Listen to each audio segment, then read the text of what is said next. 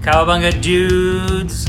Hey there, it's Kevin Eastman, co-creator of the Teenage Mutant Ninja Turtles, and you are listening to Grail Hunters Australia podcast with my friends Neville, Ben, and Michael.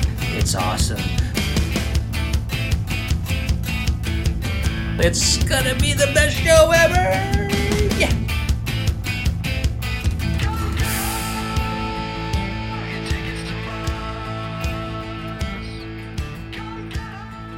Hello and welcome to Season 3 of Grail Hunters Australia podcast. We've got a few great episodes lined up for you, and as of episode 1, you can also find us on YouTube. All our videos will be streaming there, whether it's Zoom meetings or one day when we're eventually out of COVID, in person with all our friends and all our guests.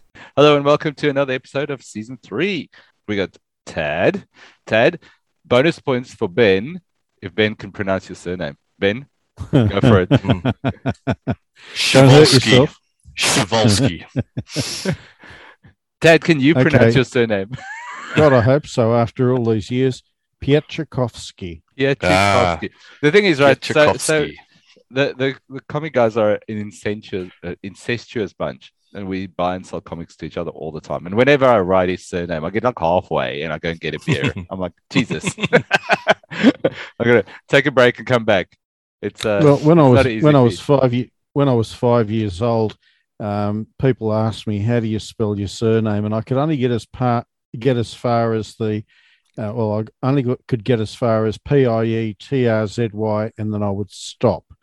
Yeah. And then after, like maybe when I was 6 or so, I managed to, mount that curb and got on with the rest of it, Kowski. But hey, we all have our. I think I've sent you mail with just ending at the Y as well, because it sounds like a word completed, Pietryzi. So good enough.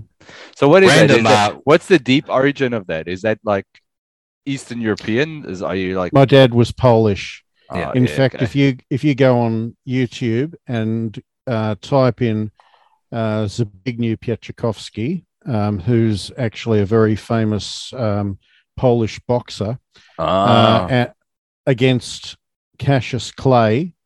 That's my uncle boxing Clay in the 1960 Rome Olympics. Crazy. Wow. And I worked out I must have been about 5 months old when that match happened. So I'd like to think that maybe my uncle would have got the news from Australia that he had a new nephew. Yeah, watching him fight on YouTube 30 years later. 60 years later.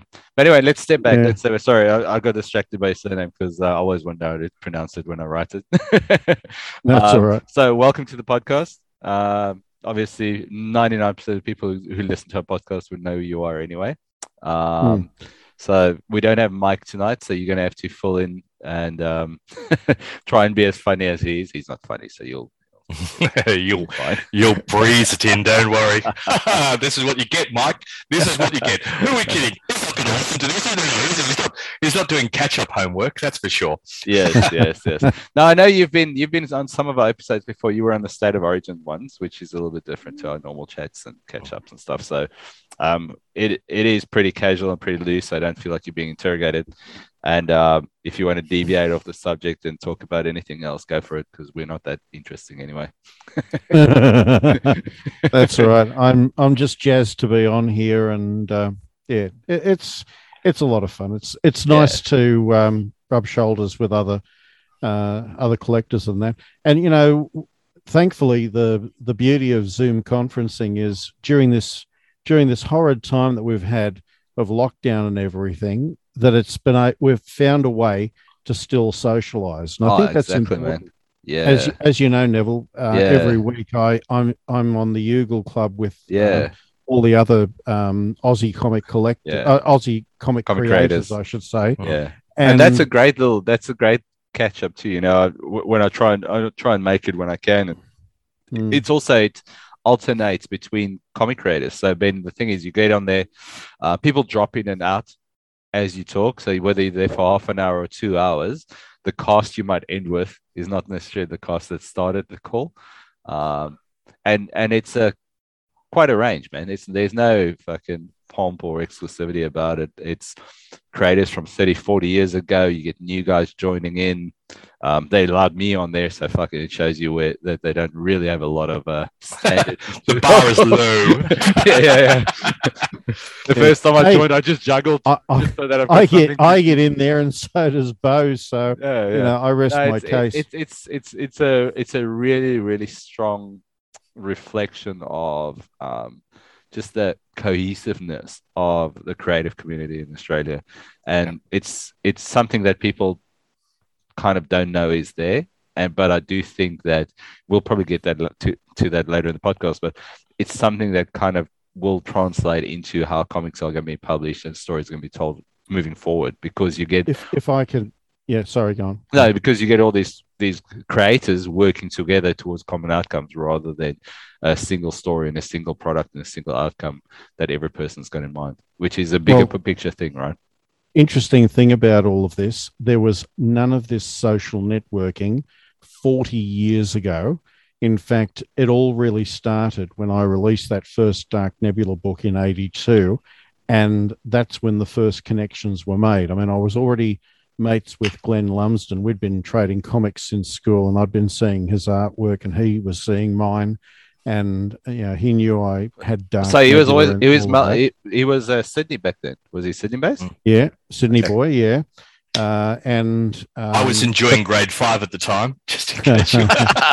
Was this 1982? Yeah. 1980. Well, actually, 1981 was when I was working on the graphic novel, but 82, that's when the connections started being made, because Steve Smith, who had Comic Kingdom at the time, Gary Challoner walked into Comic Kingdom and asked him, did he know of anyone who was doing a comic? And he said, yeah, I do, as a matter of fact.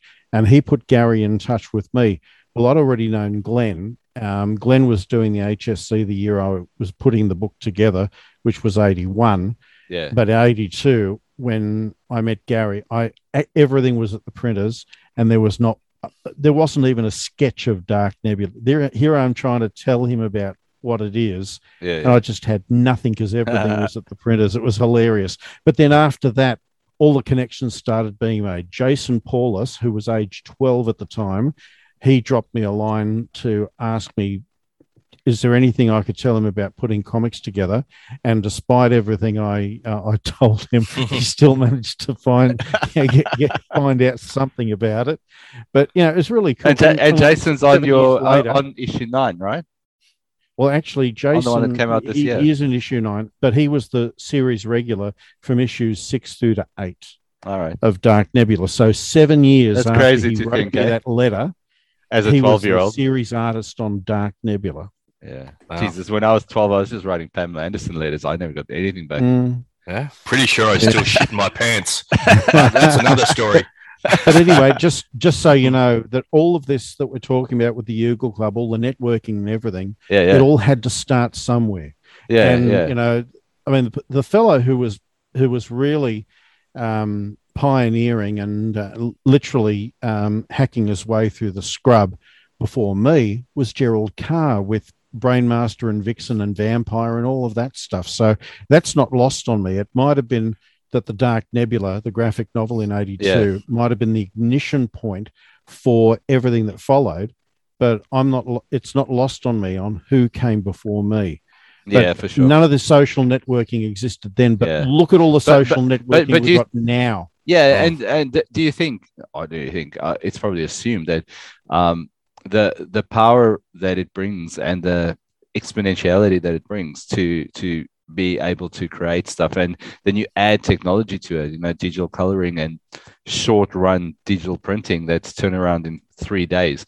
You were saying just now that back then you were sending books to the printer. How long did it take you to compile a file, or did you send a prototype? Did you send a physical copy to them and wait with the very first graphic novel? I actually handed them the artwork. Yeah. And they had, there was no bromides or anything. They literally had to do all the cameras and camera shots and all the rest of that, create their bromides, create their plates. That's what happened with the 82 graphic novel. And what was the turnaround time for that? Turnaround time was maybe a month or two. There's a funny little story about that, because they were printing the Federal Comics DC reprints at the time. yeah. And they knew, looked at comics and went, okay, comics, we're doing it on cheap shit paper. And they just really didn't care about it. But with my book, the reason why it endures is simply that I wanted a higher grade GSM paper, both on the interior and for the cover. Now, when the printer... It was kind of unheard of back then, even for bigger publishers, man. Yeah. When the printer, the guy doing the print job for the cover took a look at it, he just thought, oh, right, comic, and he loaded up the wrong paper. He loaded up the cheap shit Federal Comics tissue paper that you could blow your nose with, and the cover would just disintegrate. Well, they tried to sell me... Just for reference for Ben, I think you've handed me a few. Remember, you got a few during or just before lockdown, about 7 or 8 Australian reprint comics, and you gave it to me, and you could see the brittleness of the paper. Like, you open it up and they chip away, and like finding anything that's over a good or a 2 out of 10 grade in those comics would be amazing. And then they haven't even been manhandled. It's just like they were literally printed on fucking toilet paper. It's just entropy trying to claim a shit product here. Precisely. Well, anyway, he saw it was a comic, so he printed it on the cheap shit paper, and they tried to buy me off. They said, oh, look, we'll give you $300 discount if you settle for this paper. And I said, I'll get back to you. And I stopped and I thought about it. I thought, no, I want this book to last. So I rang them and said, sorry, I want it on the proper, on what I paid for, what I'm paying for. And so they had to pulp 10,000 covers. Wow. Yeah, but I got what I got, and that's why, unless someone, so if it's printed to last, why can't I get my book as dunny paper in a sheltered workshop or anything like that, then so they last pretty well. Yeah. So do you think somewhere there's that box of unopened number ones on shitty paper? Oh no! They didn't put those shitty paper covers with the book. They hadn't got to the point of compiling. Oh, so then okay. Because I was thinking, like, imagine somewhere in North Carlton there'd be 3 or 4 boxes of Dark Nebula number 1, still with a string around it. And the shitty paper. Nothing like that. It'll still be yellow and cream pages, but it's untouched. You know what strikes me out of what you're talking about there, Tad, is the level of commitment you had to be a creator in that era. Like being a creator is so available to everyone now, whether it's on TikTok, YouTube, whether it's through Neville's talking about really accessible digital printing medias and stuff like that. So there seems to be not nearly as much commitment to your art as there used to be. That was kind of the filter really back in those days, was a great level of commitment and a slave to whatever you were producing to manifest it into reality. But this podcast for a minute, we're a few buffoons, and how available is it to us to be able to produce something that half a dozen people listen to, so oh look, we can wind the clock back even further for the technology, because back in the 60s when Doctor Who was screening, people would hold their cassette recorders and their microphones up to the TV because that was the only technology they had. They couldn't get it on video, they only got it on audio. And that's why there are some Doctor Who's where no video exists, but what they did was they did animation using audio that they managed to remaster from people who and that was the technology of then. And the technology that there was when I was doing that first Dark Nebula book, I'm going to frighten a few people by reminding them that back then we were using Letraset and Letratone and repeater graph. Wow, yeah. That's something from 1970 plus, isn't it? I remember Letrasets, with the little rubber. It was kind of like a reverse scratchy, you'd be. That's right. Yep. And if you got one letter wrong, you've rooted the whole sheet. And you've got to start again. These days, with all the fonts that there are, pick a font, pick any font. It's fantastic. Yeah. Mind you, we were looking at doing a font of my lettering at one stage, but because I can't get the kerning pairs, it looked like a ransom note. It was like it was Frankenstein. It just didn't look like it flowed. And it's also because on the sample text you wrote, "I have your child." So yeah, precisely. Yeah. I know. Yeah. We talk about the do you know what? I don't want to name drop, but do you know who I've spoken to who said they still do this? Exactly what you were saying, Ted. James O'Barr. So when he does his art, he said he told me like he's only got this amount left in his studio, and every time he uses it, it becomes less, and you can't get it anymore. So he reserves it for like the once a year where he's really impressed with something that he did. Then he'll go bring it out, and he'll actually use it because he knows that you can't undo it, and you have less as a result. There's not an infinite amount. It's not fucking Photoshop. It's kind of paste. What are you talking about? Like Letraset. So when he does, see, all of a sudden he's got to craft a storyline that doesn't involve as many T's and E's because he's used them all. That's what you're talking about. This undead crow can only speak in. I wonder if that's how they got the name Berserker for Berserker, Keanu Reeves, because they ran out of all the other letters, you know. Yeah. I was going to say that it's kind of like these are influences that shaped our generation. These adversities. I remember like similar to the story you're talking about with Doctor Who. Back in the day, if we wanted a mixtape, we would be sitting there by the radio with our little, 80s boombox things to record off the radio, and the art was not getting the DJ's voice in there, and it would really shit you off when the DJ sort of spoke over the first part of the song you were trying to record. I don't know if you remember those days, Nev, but it was been there, done that. Yeah. Now, I used to play blah blah, and it just there it is, you know. I used to, you had the double tape deck where you could play and record. Yep. Now we had my dad had one of these fancy ass record players, right? So it had a record player. It's built into this wooden cabinet with the speakers and blah blah blah. And next to the wooden cabinet was these built-in radio / amplifier with a single tape deck. But the problem is, obviously, you can record from a record to a tape, but you can't record from a tape to a tape. So I used to take one of those portable record cassette players that worked with battery at the back, and I'd hold it next to the speaker while I'm playing a record or a tape, and I'd hold it next to the other speaker, and I'd be recording from one radio to the other radio. And then you have to go like record, pause, record, pause, record on two different machines. It was great. I mean, it's well, having worked in radio for the better part of my professional life, I've seen technology come and go. I mean, I look back at the movie The Boat That Rocked, and I get very nostalgic. How amazing is that reel-to-reel movie, tape machines. It's a fantastic movie, and through 6 degrees of separation, I can link myself to people who actually did pirate radio, because I knew people who worked with people in pirate radio. Yep. But reel-to-reel tape machines, cartridges, of course, vinyl, big, huge cassettes, and and the consoles they used. I worked with a lot of that stuff because the same technology they were using in 1968 or 1966 or 1968, I was using in 1984, and I've seen all that technology get obsolete, and now everything's digital. Yeah. So that's a stroll down memory lane for me. That's crazy. Yeah. Do you know what? Go for it, Ben. Oh no, I was going to say that everything I know about pirate radio I learned from the goodies. Radio goodies. Boom, boom. Sound of sensation across the nation.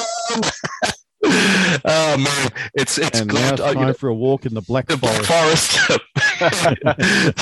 So much of my early childhood understanding of things came from like the goodies or Kenny Everett. It's another one. Yeah, everything that was on Channel 2, because that's what we had, Channel 2 and I think Channel 10 or something like that. Yeah. I actually bought. I bought at an estate auction. I bought a reel-to-reel player, and since then, between Alana and myself, when we find the actual reels for them, we kind of buy them up, right? And some of them have like you could buy them with stuff. But other ones, it's just a little cardboard box that says Johnny Cash live on ABC or something like that. It's got all these awesome things, but I've never been able to listen to it because the actual player I bought, I think the band's fucked because it plays, but it goes like, so you can't listen to it. So I don't know if the tapes are wound too tight or it's a reel-to-reel player that's fucked. But at the same time, like I managed to get one to play, and it's just two drunk dudes. It sounds like they're sitting in an apartment, and they're talking about Chapel Street in the early '80s, where it's like, yeah, well, this is the day, and what we want to talk about is we were walking down Chapel Street in like 1982, but they sound stoned as hell. So I really just want to listen to the rest of it. So if anybody knows where I can get a fucking reel-to-reel player, that'd be amazing. Because I love stuff like that, man. I love the old technology. I know we've come far and technology is convenient and everything, but the nostalgia that comes with something like that is just really cool, man. I really enjoy it. Hot tip: if you're looking for a reel-to-reel machine, it wouldn't hurt to hit up some community radio stations. Yeah. Do you think they'll just have it in crates at the back? Well, quite possibly. I mean, whether it's something that they've got, something that was donated, something they're not using anymore, you'd be surprised. Yeah. It's funny. I think you're a real candidate for finding some of this archival stuff as well, Neville. There's been a bit in the news lately where someone will turn up a dusty old tape reel. I think the last one was a performance of the Animals. It is. It was about 2 weeks ago. It was on the news. Yeah. I love watching the news, right? So I saw that come up, and they said it is lost footage from a performance that's only been viewed once on the BBC. Yep. And it's actually BBC owned in Australia somewhere. That's great. I've got a very heartbreaking story for you. One of my friends, he's now the dealer principal of the Crago Mill in Bathurst. He used to work with Donny Sutherland on Sounds Unlimited in the 70s in Sydney. And through the work that he did there, I did a special with him on community radio in Bathurst. He actually got into the niche market of doing music videos, and his crew did such formative songs as Jamaica Rum, April Sun in Cuba. He did a whole concert with Marsha Hines. He did a 12-cam multi-cam AC/DC concert, and they used tape for the whole thing. And I'm getting to the heartbreaking part in a moment, but they did all of these film video clips for all these songs. His crew even did the Norman Gunston phony interviews where he ambushed people, and he was embarrassing and would embarrass them, and a lot of celebrities didn't. He was doing the Borat thing before Borat. Yeah. Anyway. So that they got into a lot of this stuff, and this all came out in this cult fiction edition that we did, and I've kept it for posterity because it's a bloody ripper. But the heartbreaking story is that with that 12-camera multi-cam AC/DC concert, obviously you can imagine that after they edited it together, there were like 11 other versions of it that could have existed, or multiples of that, depending on which way it was cut or whatever. So all the unused footage was just left in a shed and perished. Now, could you imagine all the AC/DC fans who would have loved to have got hold of that? If that stuff still existed, it's painful. It's like not 1 bar of gold, but like 1,000 bars of gold. Yeah, for the collectors. So this is very heartbreaking. Such a common story, I think, across the media, especially through the 60s. But when there was no perceived value to this type of thing, I watched a documentary on Flying Circus, Monty Python's Flying Circus, and they had heaps of stuff that came so close to being just destroyed, and lost for the ages, just because it takes these things take room to store, it's not like digital media now where you can get something the size of a shoebox and fit 100 terabytes worth of data on it. Each of these things it's got a physical presence to it, and And so much of the stuff, was just thrown away and destroyed. And I think it's one of those things where at the point in time when the technology becomes redundant, you value the space probably more than you value the content. And you're like, I can fit 5 computers in this room that's taking up all this tapes. So let's throw these tapes out and put the 5 computers in. Yeah. Well, not knowing exactly what you're throwing out, right?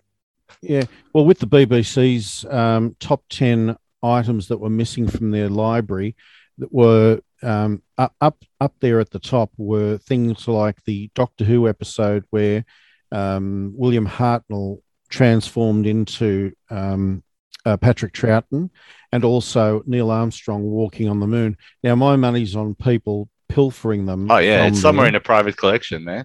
That's right. And look, when they were trying to get as much of the Troughton, Hartnell, Doctor Who's as they could, they offered an amnesty. They said, look, we don't know, we don't care if you can just let us have this for, just so that we can do it, you can have it back and all of that. I think they did get some back. I know there was over 100 episodes between the two of them that just weren't available, and that number really narrowed down, but there's still a phenomenal amount of that amount that is just unavailable. And as I said, people would they would say, well, let's recreate this story using animation with this audio that dedicated fans at the time saved. And again, that was the way of doing it. Then in the 70s and the 80s, it was VHS.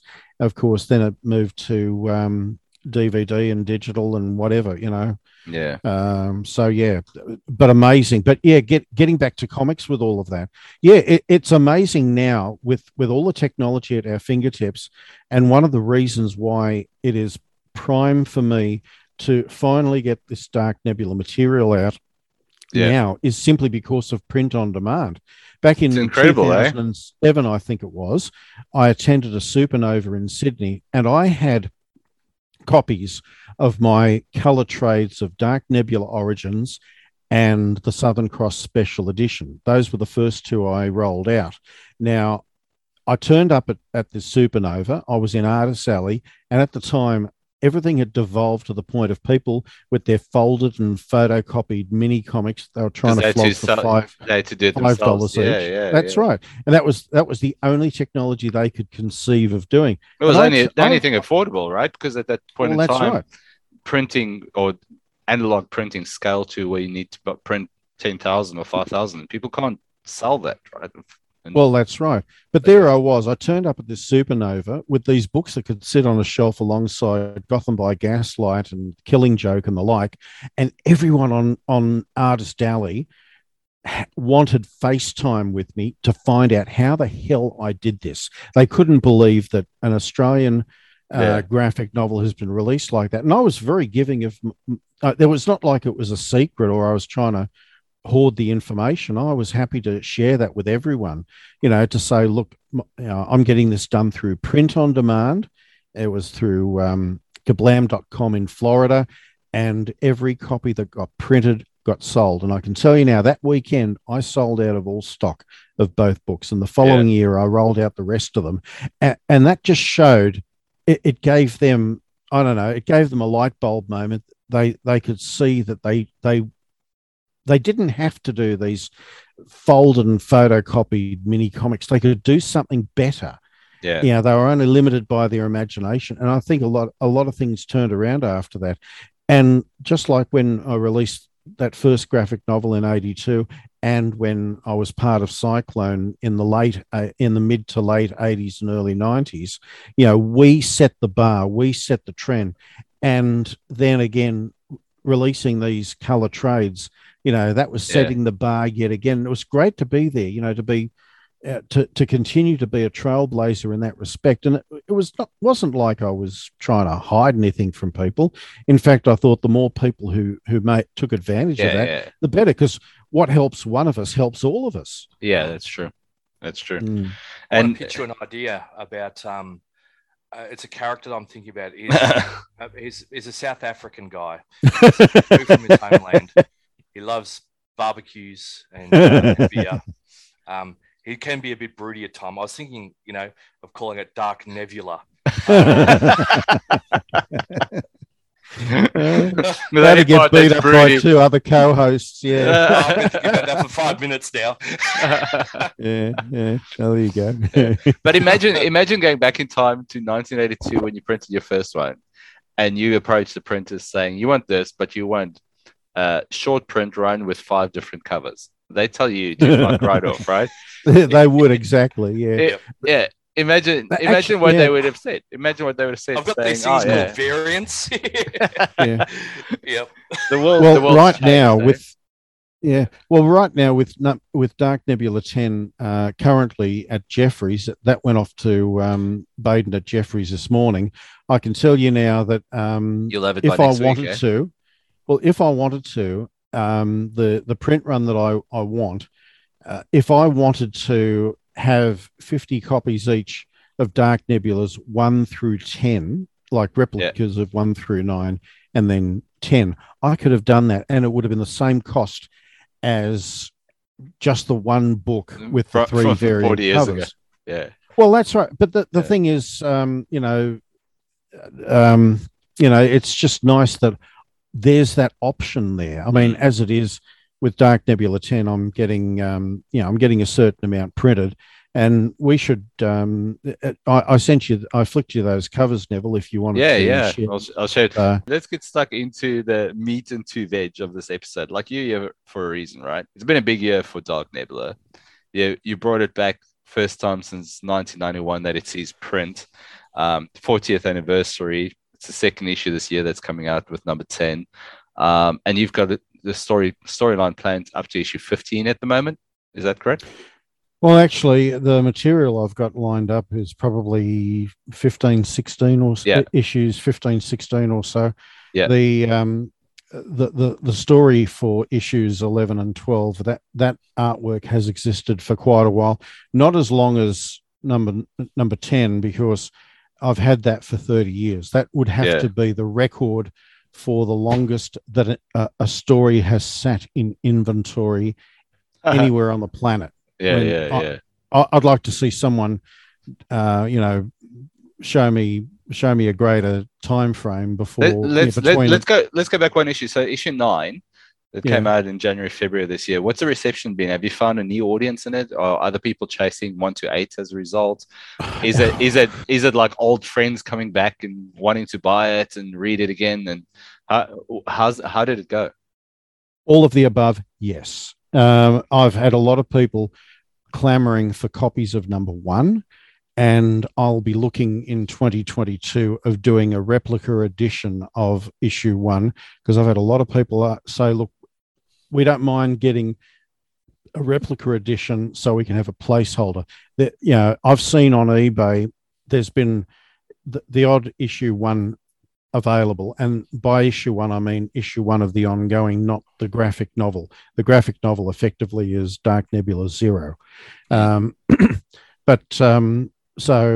in 2022 at some point we will be releasing a replica edition of number 1, which will be distinctive in many different ways.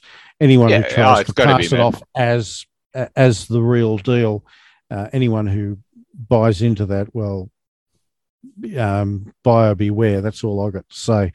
But it's not going to be like. Do you remember when Marvel did that really awful hardcover reprint of Marvel Comics number 1? It was the worst I've ever seen of any reprint, because they literally put different things in between the pages and everything. All I wanted to see was just a replica edition that obviously had some indicia or whatever, and I would have been happy with that. And being hardcover, fine. That wouldn't have mattered as well. But they went too far. They really, really goosed it up, and it was terrible. Yeah. I don't want to do that with this replica edition of number 1. And look, I don't have a desire to do replica editions of 2 up till 8, because I'm seeing copies of those turn up time and again.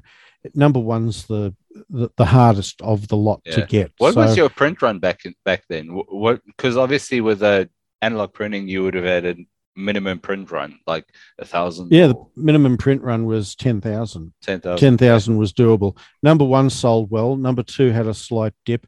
And then for 3, 4, 5, I noticed it had a steady decline, but that was because of what NDD, that was the distributor. They had their formula that they sent everything out at.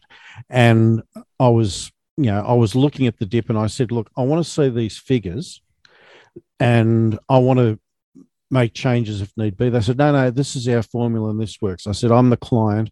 This is my book. This is what I want to do. Eventually, I got to see the breakdowns, and I went through, and there were some news agents that sold no copies whatsoever, and there were others that sold out completely. And I said, right, I, the client, want this. I want the ones that don't sell any copies, don't send them anymore, but the copies you don't send them to the ones that sell out. I can tell you, issues 6, 7, and 8, particularly 7 and 8, they sold the best because I stepped in. And the problems I had with them, because there they were, meat and potatoes and very Philistine and all the rest of it.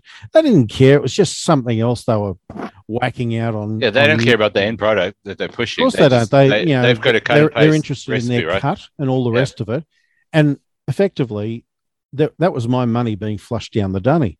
Yeah. And you can appreciate that I didn't like seeing that. Well, I actually got all the Sydney returns, which is probably another reason why there are as many copies kicking around of issues 2 through to 8 as there are. In fact, 7 and 8, I ended up sending copies over to New Zealand. That was how many I had in the Sydney returns plus whatever I already had.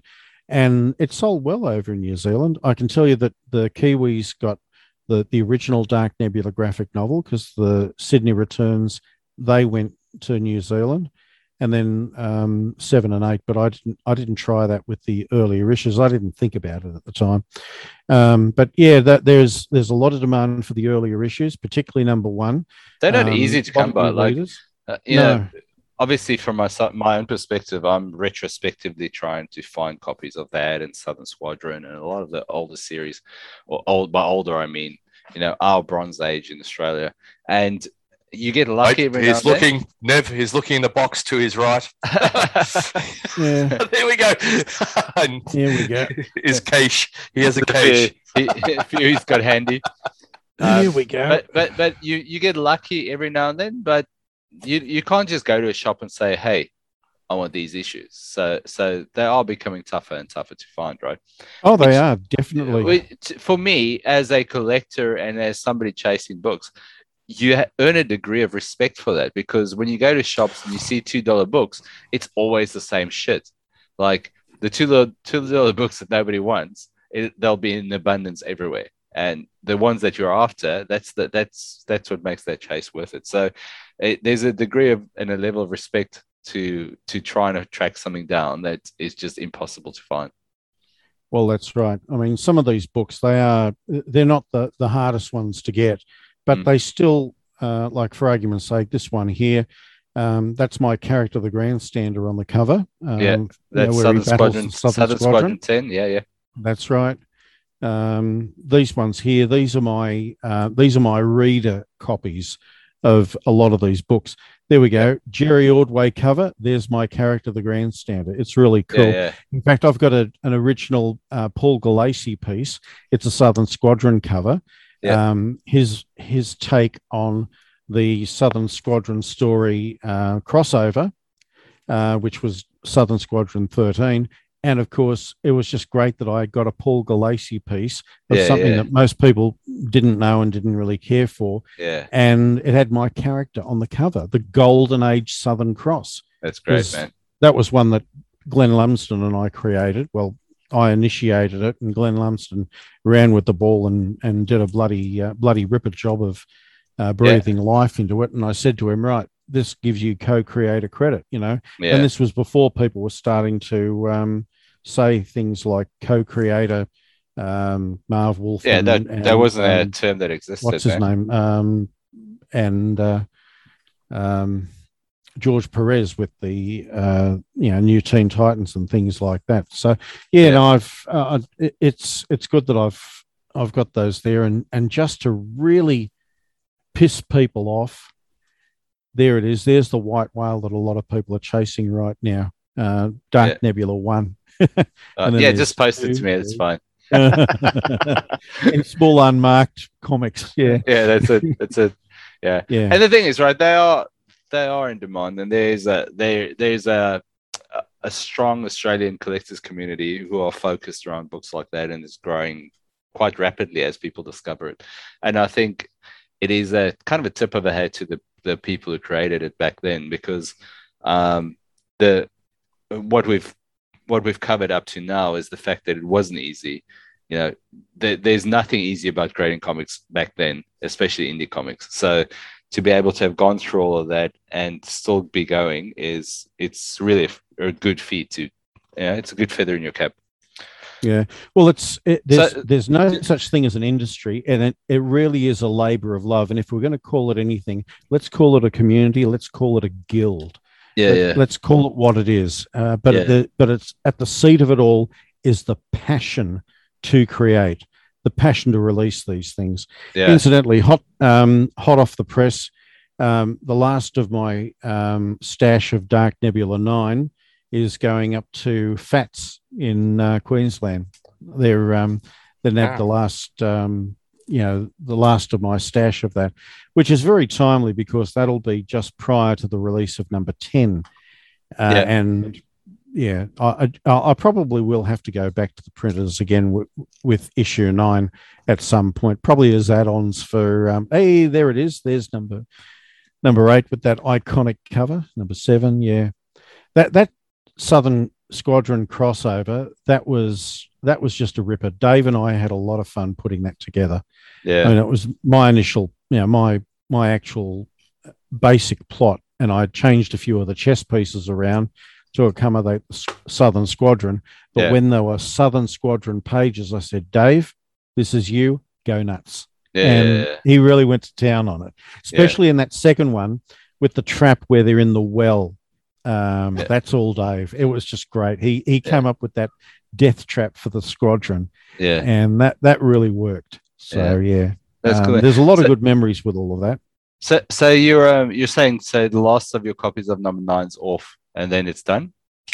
So basically, I was sitting on a small stash of them. Not that I was sweating bullets or was in a hurry to move them or anything like that, but I was in conversation with Dion Adam earlier today, and he asked me about them, and I said, I've probably got about 25 copies there, and sure enough, there they are. And he and Norm have nabbed them. I've got to do the sign remark and all the rest of that, which is fine. I think I got that down pat with the ones we did, and which are now back from Halo. You've probably seen some of those smart remarks I put on that, like you are here, pointing to Australia. And those, actually, talk about 9. Like, what a timely delivery to have. And the photo I sent you today was the first batch of the Dark Nebula number 9s coming back from grading. Well, that's right. Yeah. The photo with the 10 of them side by side. And they look magnificent. So from a timing perspective, the fact that we had pre-organized to catch up with you today, the books arrived today, and you've got number 10 at the printers. So it's when Gary Challoner pitched this cover to me, he didn't have to sell it very hard, because that is obviously a homage to Captain Marvel. I saw his bottom. In the bottom, he actually signed it as a homage as well.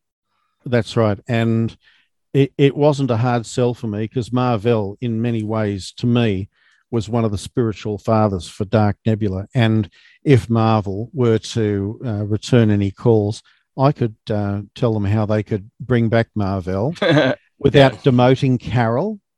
There would be, and without invalidating his death. And for a guy who's been working on a character who starts after he dies, I think I've got that covered. True that. Yeah. All right. But issue 10. Honestly, it's been fantastic getting it together. As you're aware, there's been a few little setbacks along the way. Yeah, but it's moved publishers a bit and things like that. But well, that's right. And look, find a new house with Reveri, right? Well, that's right. And look, nothing sinister or suspicious about that. It's just things that happen, and we've moved forward. I mean, it's not like there's any bad blood or anything like that. Yeah. And we finally got this out. And the best of it is, and even though the Dark Nebula is my character, I do get by with not a little help from my friends, with a lot of help from my friends. Dave DeVries was very instrumental in helping keep the design and the quality for this book the level that we needed it to be. In fact, I wasn't even thinking, if you can just flick back to that other Dark Nebula cover, the one with the pterodactyl. Yeah, just for people who are listening, I just brought up the issue 10 covers. So there's one with the T-Rex and one with the pterodactyl. Yeah, that pterodactyl cover, I wasn't sure what kind of resolution it was. Yeah. So, because I was only going to use it as from the drawing board, here's an alternate cover that we weren't going to use. And when Dave looked at it, he said, yeah, I can do something with that. And boom, instant cover, just add water. And it's fantastic. Yeah. So at this stage, Shane Foley's not aware that that's coming, but it'll be a nice surprise for him. Yeah. Yeah. So Foley did both these covers, yeah? So he did the covers and he did the guts of it. And look, Dinosaurs in Tasmania is a change of pace. Everyone knows the Dark Nebula is a cosmic character, but I wanted to do a different sort of story, and I would like to think that people will find it as amusing as I did writing it, because there's a lot of humor in it, and there's one gag which is the gift that keeps on giving, and I can't give away anything of it. There is a review that Steve Saul did for I saw you posted comics that today, yeah. Yeah, no, that's a ripper. I sent him a preview of the story itself so he could be well informed of it, and so he did without giving anything away. And I have to say, hats off to Steve for doing such a ripper review of Dark Nebula 10. And look, for a story that's sat in inventory for 30 years, I would like to think that it's well worth the wait. Oh, that's great. Because and you know what? Just looking at this image, or both these images, there's nothing about that says small run independent comics, right? It looks quality. Everything about it looks well rounded, well finished, well presented. It is actually, it's got international appeal. This is something that you could pick up anywhere in the world and you'd be like, oh, this looks great. Yeah, and it's really well done.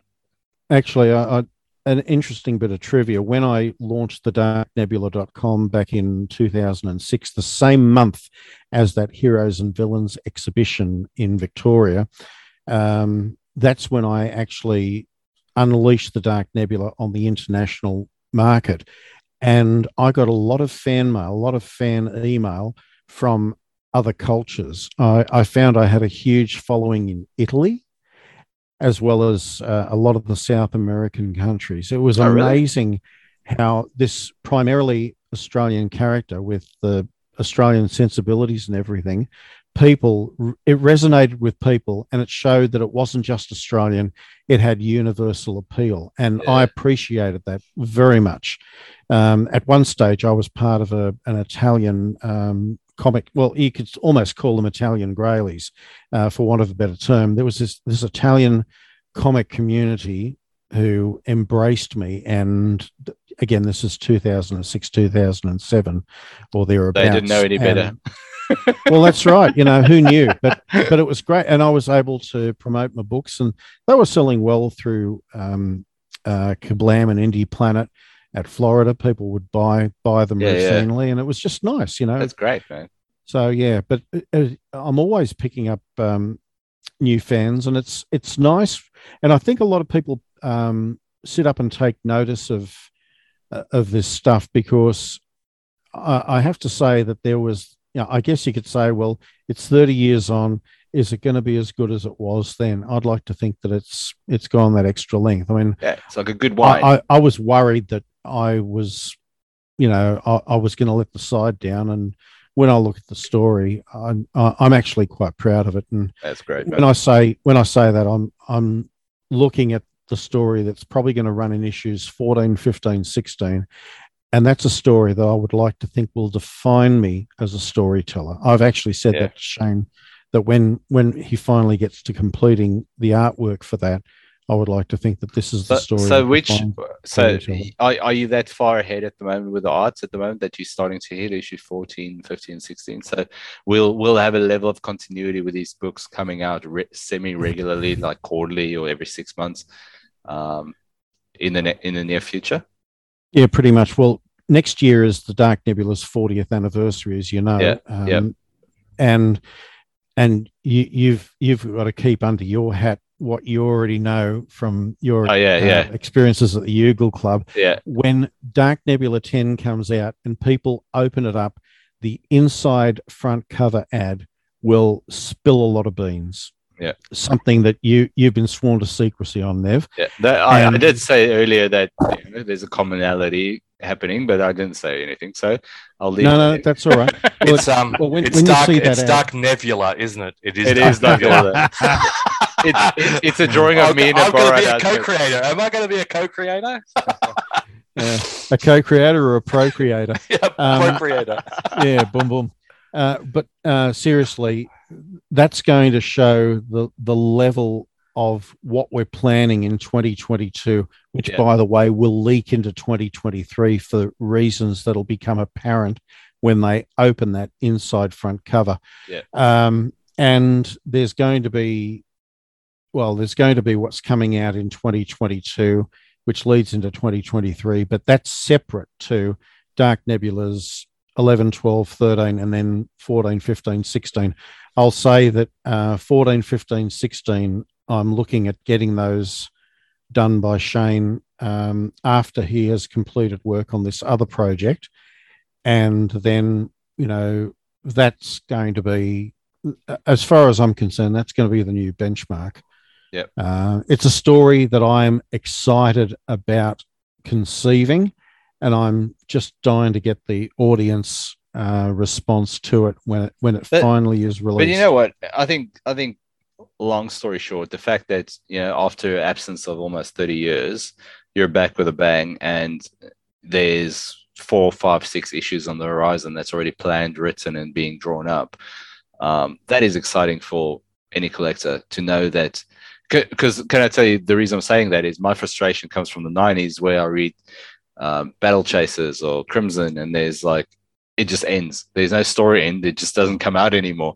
And it's worth the investment of your emotion and know that at least there's stuff in the pipe work, Yeah, and that scares people off. But looking at this and understanding that you're building something bigger and it's just going to become bigger and better and it's coming at you faster than before is a really, really good story to have. So really good, man. Congrats on that. It's really exciting.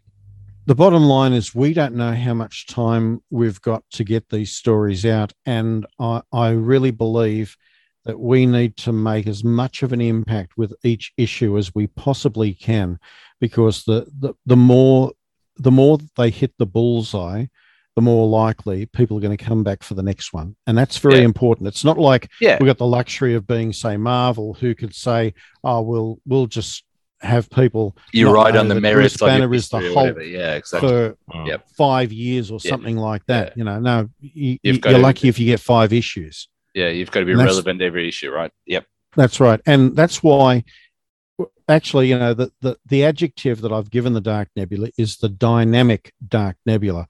And that's for a very important reason because, well, first off, I loved that there was the amazing Spider-Man, the invincible Iron Man, the Incredible Hulk and all of that. I wanted an adjective for the Dark Nebula. So I went with dynamic. And that's not just an adjective that just goes with the word dark. That's an adjective that describes what happens in the book.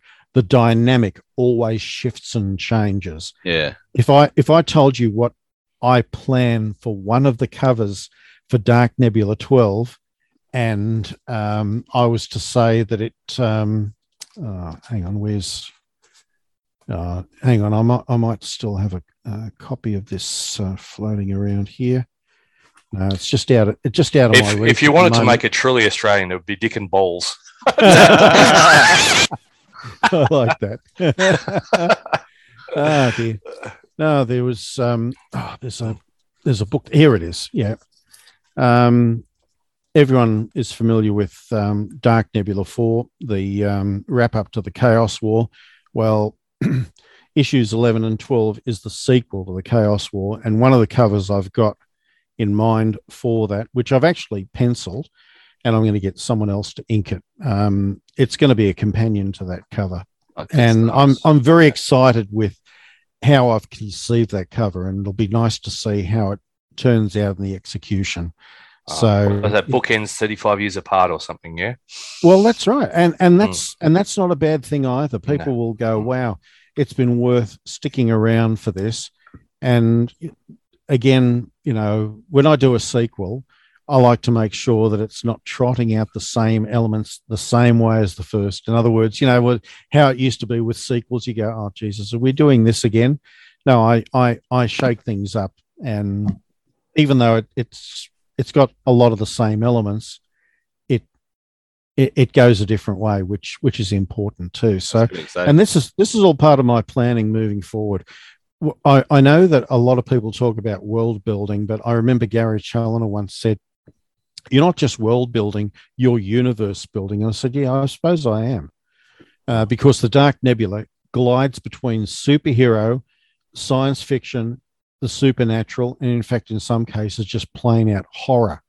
Yeah, he can move throughout all those genres because of what his mission is, which is he is a champion of life created by death, and he has access to the well of souls. I'm just going to throw it out there. It is really exciting to see it's kind of a renaissance or reactivation of interest in the wider community of Australian comics. And I'm not talking just about Dark Nebula. I'm talking about, what the Revere books, what's happening there. I'm talking about the way the Killaroo Kickstarters are going and things like that. There's a greater awareness or greater trust in quality in Australia about local content. And I think, what you are doing with Dark Nebula and what I know is going to happen in the next year or two that you guys have told me is really fucking exciting. So tell those stories and tell them hard, man. I really look forward to what you guys are doing.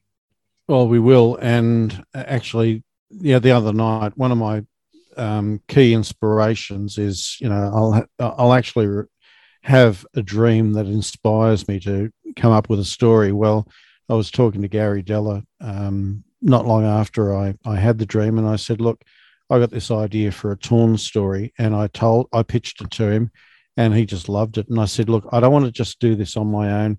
I want to work with someone." I actually suggested Rob Lyle, and anyway, I said to him, "Look, all the stories I'm doing are Dark Nebula stories, but it doesn't mean that this has to be a Dark Nebula story. In fact, I think it'd be good if it was a Torn story." And when I told him the idea, he thought, "Wow, let's do that." Yeah. So and it gives me a chance to collaborate because this is not telling tales out of school. There is a mini series that'll be coming in the later part of next year with the characters of Dark Nebula and Torn. And Torn is going to be in Dark Nebula Sandpit off-world. That's all I'm saying about that. And I get to collaborate with Hayden Sporrell as well as Ben doing the artwork on it. Ben, you drawing? Sullivan. Oh, look, I do put ink on paper every once in a while. Yeah, but that's it's probably different Ben. That's okay. Yeah, that's Ben Sullivan. Ben Sullivan, yeah, of course. Yeah, no, and look, that's going to be exciting, and that's me working with Young Turks, which is great. I literally worked on the conceptual side of it, and Hayden's going to be doing a lot of the hard yakka as well as Ben, and they're jazzed to be working with me, which is great because I like working with creators young and old. Yeah. I mean, you get to consider yourself an elder statesman of Australian comics now. So with membership come the privileges, don't they, mate? Where you well, that's right. get other people to do the hard work, and you're the guiding light. Back in the days when there were websites with message boards about comics here in Australia, I think Oztaku was one of them. Pulp Faction, I remember that. Yeah, I remember those. Anyway, Oztaku, they said, we're going to have this thing down in Victoria. It'd be great if we had some older creators join us. And I was curious to see who they defined as older creators. And this was 15 years in their 30s. Just remember, this was over 15 years ago. Yeah. And I thought I'd just find out who they meant.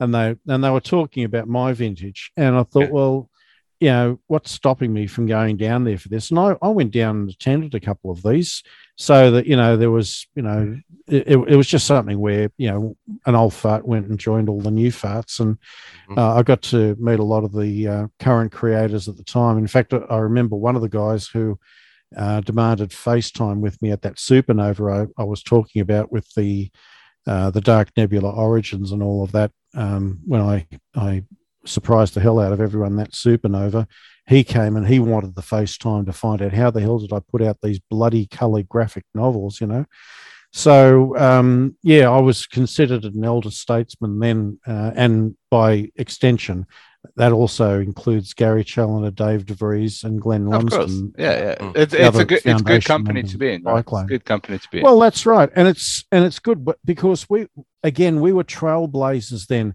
and we are all out there, doing something. I mean, Glenn's doing his work for Frew, for Phantom, doing his covers and writing stories and all that. Dave has been working with me on Dark Nebula, and there's more. Trust me, there's more coming from Dave in during this next 12 months.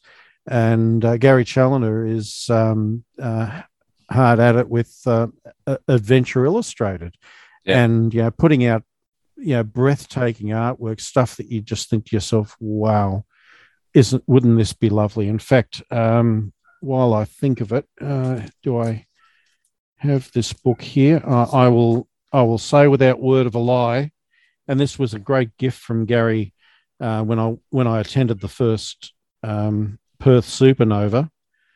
Gary gave me the original artwork to that cover. Oh, it's cool. Wow.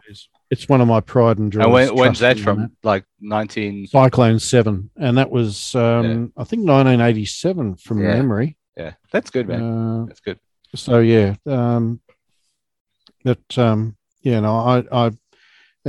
it was just, it's lovely to have little things like that in my library, my collection. Yeah. So, right. Oh, look, it's been amazing to chat to you. I just got to wrap this up with one question and ask how did a hack get into doing a cover for Dark Nebula 10? Now that's interesting, and I know the answer as well as you do. You did this while you were in lockdown. Yes, and look, I drank a lot, so it was very fitting. Well, there you go, Piston singing out now on KTEL. But honestly, when you put that together, because you said, "Oh, what do you think I should do?" I said, "Well, why not a homage to Demon in a Bottle," which is what you did. And given that it's been a tough year for all of us, with all of us in lockdown, coming out the other end of it, I thought, well, what's stopping me from running this as a cover for Dark Nebula?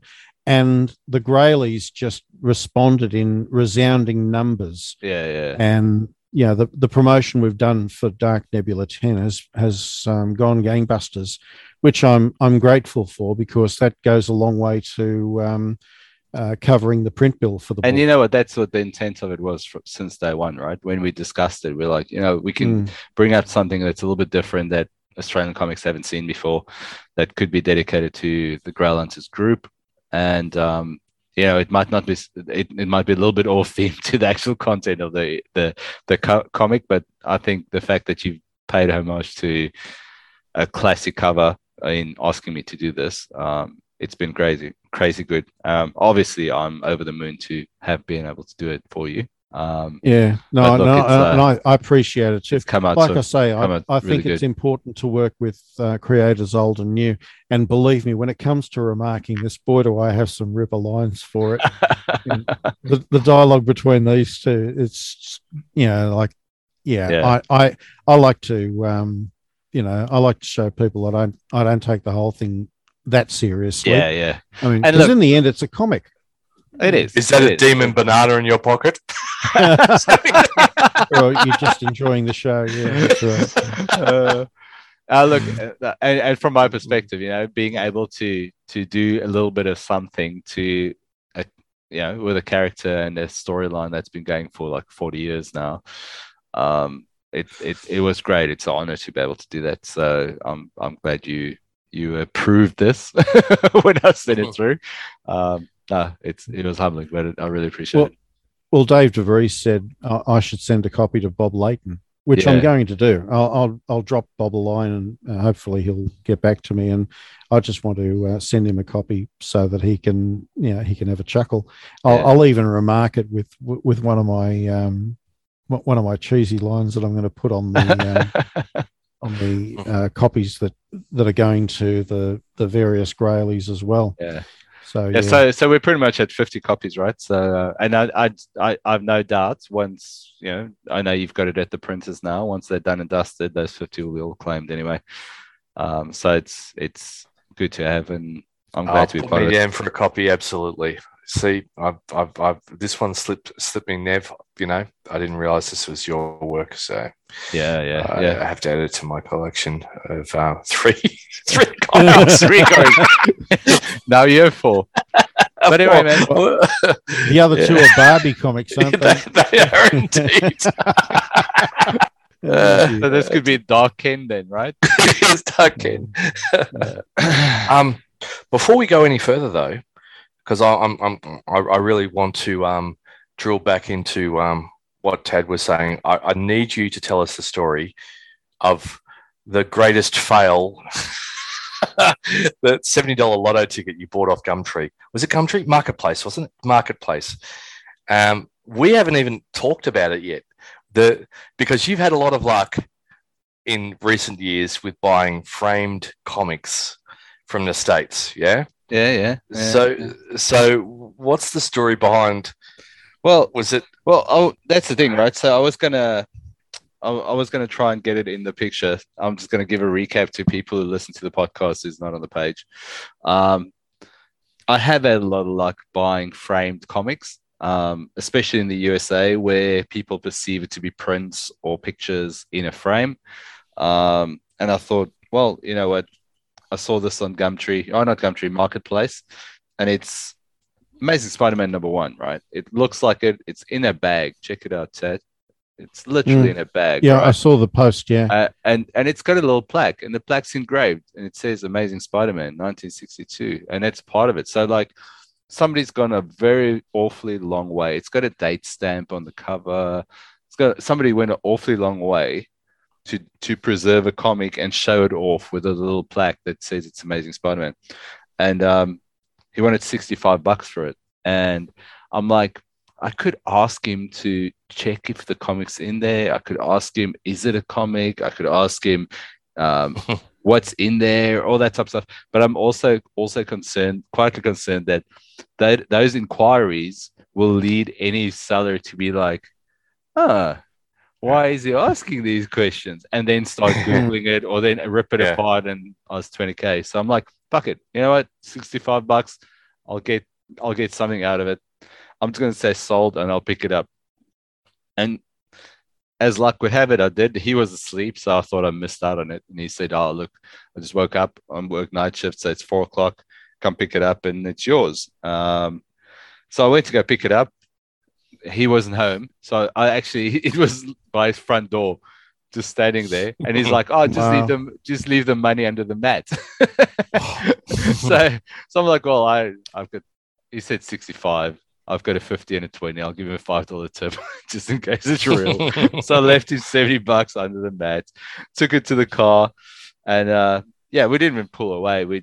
I got in the car and I started disassembling it to try and figure out what's in there.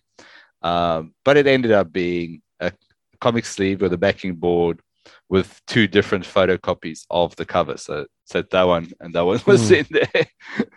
So unfortunately, it wasn't the real thing. But you know what? It's the type of thing that I will try 10 out of 10 times because it's paid off before. Yeah. I've gotten Action Comics from 1939 for $9 in this way. So you know what? It's fucking, it is what it is. I think the important thing to recognize here is what you felt during this journey. And was that worth $65? I would argue yes. Yes, it was. You know what? We were driving because it's an hour and 10 minutes from my house. We were driving there. It was the longest hour and 10 minutes because I knew other fuckers in Melbourne, like Carl Villar, like a few of the other guys. I knew there was going to be a few of them that's going to be all over this guy. So by the time I got it in the car, drove home, logged onto Facebook, and they already posted that they just missed out on this. That's so funny, man. That is worth $140. I've already made my money. So I actually ended up carefully putting it back together as a nice memoir of time well spent because it's the promise of what you could get from it, right? Be what I would probably do, given a man it's a good story, and it's a nice little souvenir to have as part of the story. But I would write a little letter about this story. I would stick it in there, right? And then I would resell it in the hope that there's this long. And the next guy opens it up and he gets my letter with a log. Yes. And then the chat continues, at least. And then it would be, by the way, you really should join Grail Hunters. Yeah, exactly. Well, there you go. Advertising that pays itself. Somebody just paid $70 to join Grail Hunters. Now making $5. Yeah. Oh, wow. Oh no! Look, I'll tell you. Back in the 70s, I bought a mint Amazing Spider-Man #1 for I think it was $30 or $60, and I wouldn't call it near mint. It was mint, and I had that for 5 years. Sold it for $300. A few years later. Thought you were the smartest man on the planet, I bet. Well, if I'd known, what I know now, I would never have parted with it. Yeah. But I've actually got 2 9.4s minor restoration, and for me that's good enough. I got because they were trimmed. People turn their noses up at them. Normal, right? Mm. Yeah, but look, they're 9.4s as far as I'm concerned. That's money in the bank, and I got that before everything blew up. I got these back around the time of the global financial meltdown. So anything I make off them is just pure gravy. It's when it really started blowing up. Like it's been going up and up and up the last 20 years, right? In context of value. But it's only really started blowing up in the past 5 or 6 years. And literally even the past 12 to 18 months, the prices have doubled, man. I think we're seeing that realization of value that we've had in Golden Age for years. We're seeing that now in Silver Age. And these books, they'll just become unattainable. They'll get to the point where people are already trading one page from Amazing Fantasy for $3,000 or $4,000. It's gone are the days where you're going to just find it on the cheap. Let's not forget the best eBay listing, the staples from an Amazing Fantasy 15. That was priceless. I wished I'd kept, like a snip of it. Kept it, for posterity, and I could turn around and say, well, I've got the staples from an Action Comics #1 from 1939. So, it's just so hard to, especially if you're a trader in mind, the temptation to realize the capital in something. It's just so tempting, isn't it? That if you ever thought about like selling something, the hardest thing in the world to do is buy something when it's at its lowest and sell at its highest. We just don't have that type of perception. Give you an example. You don't have the foresight as to when the highest is. If you asked me a year ago, I'd say yes, it's the highest now, and it's already proven me wrong. Like a lot of those books are just eclipsing the values from a year ago. Yeah. Remember that little silver Supra I had, Neville? Yeah. The Toyota Supra. I bought that for like $7,000, and I thought I was doing excellent at selling it for $15,000. Yeah. And then a mere 18 months later, it's like $45,000. Yeah. You know what I mean? Wow. It's like, yeah. And it's wow, the opportunity, the stuff you leave on the table. But I guess as long as you're moving forward. Yeah. You can't have the regrets. Yeah. And you know what? Unlike Tad, I didn't sell that Neiman Spider-Man one, but I sold a lot of shit to fund my drinking habits in my 20s. Mm-hmm. First Silver Surfer, first Blue Beetle, a lot of stuff. I took it to book exchanges and sold it. I educated them on Overstreet and said, this is the value. And then they gave me a portion of that. And I'm like, yeah, I'm winning, they're winning, whatevs. But you can't regret it because you made a life choice, and I probably enjoyed the alcohol that night, so that was all right. Yeah. Well, that amazing Spider-Man #1, that was the year my dad died, and I needed the money to help get through that year while we were sorting his estate out. Believe me, I didn't want to part. That's a lot more somber than my story. Yeah, it's getting fucked up for 6 months. Anyway, Oh, sorry to hear. No, you're right. What are you collecting at the moment, man?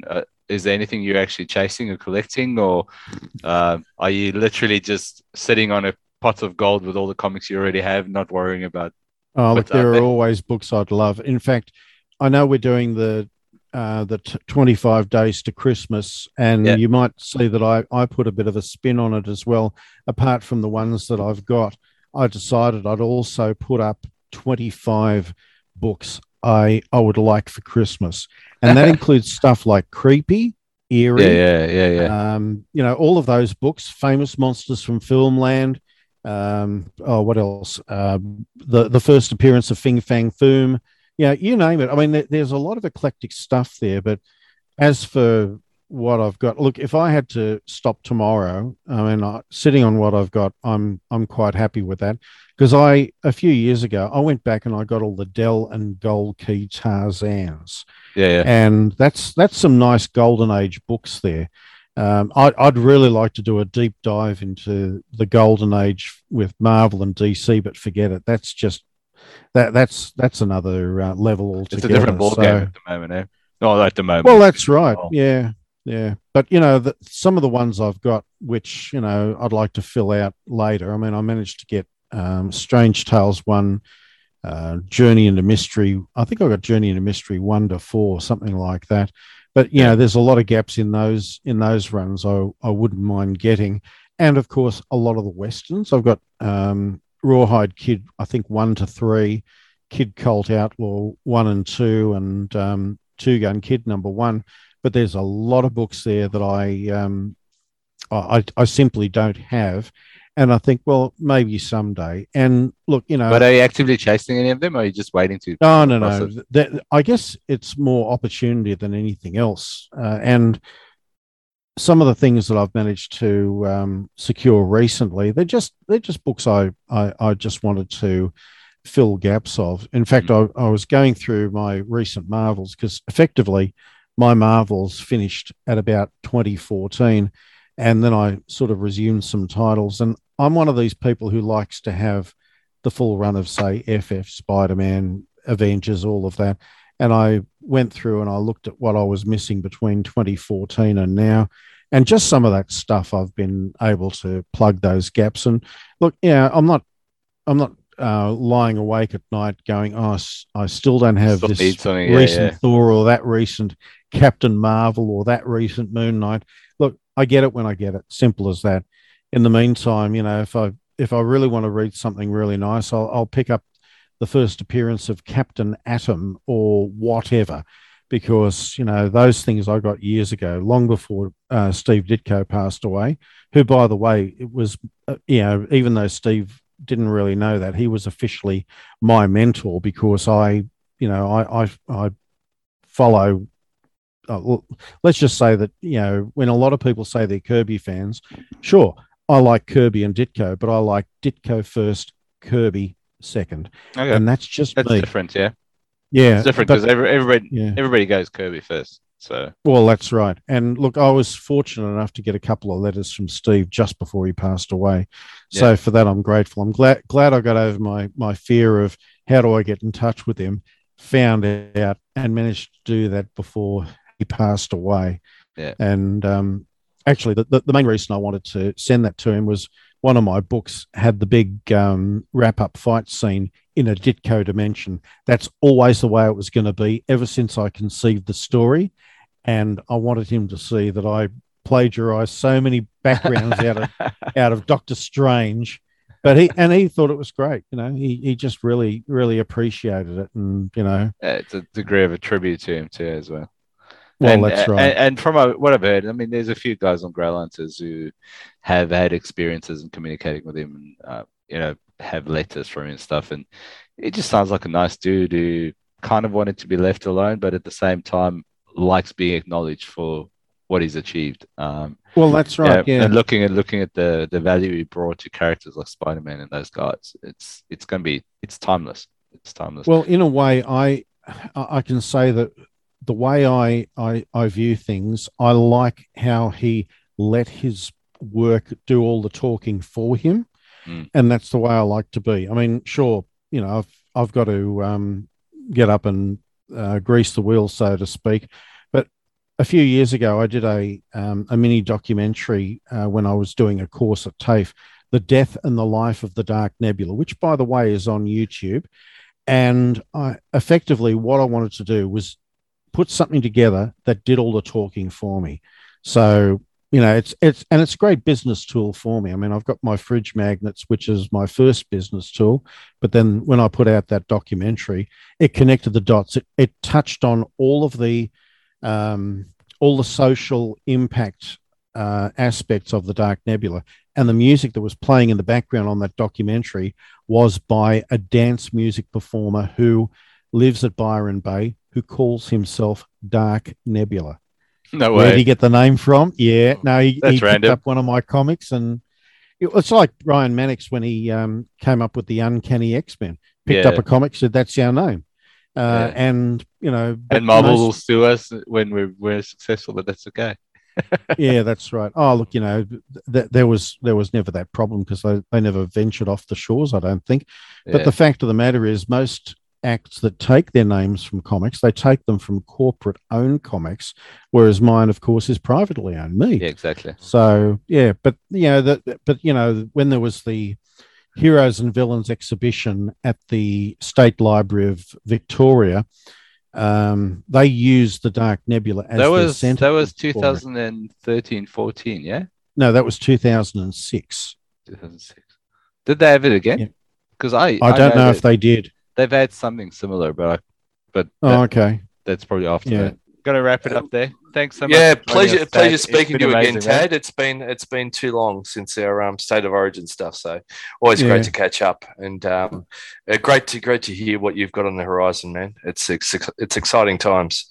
Well, you know me, weddings, parties, anything, you know. Yeah, absolutely. And we'll be looking forward to Dark Nebula in sometime in 2024.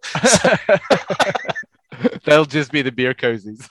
Yes, that's it. Well, that's right. Yeah. All right. Thanks so much, Tad. Really appreciate it, man. Have a great Good on night. you, mate. No worries, guys. And look forward to seeing them in print, man. Great chatting. And that is a wrap. Thanks again for listening. I'm going to leave you guys with Mars by Torrential Thrill. Have a ball, enjoy, and as always, provide a review, subscribe, follow, and provide us feedback. We'd love it. Thanks, guys.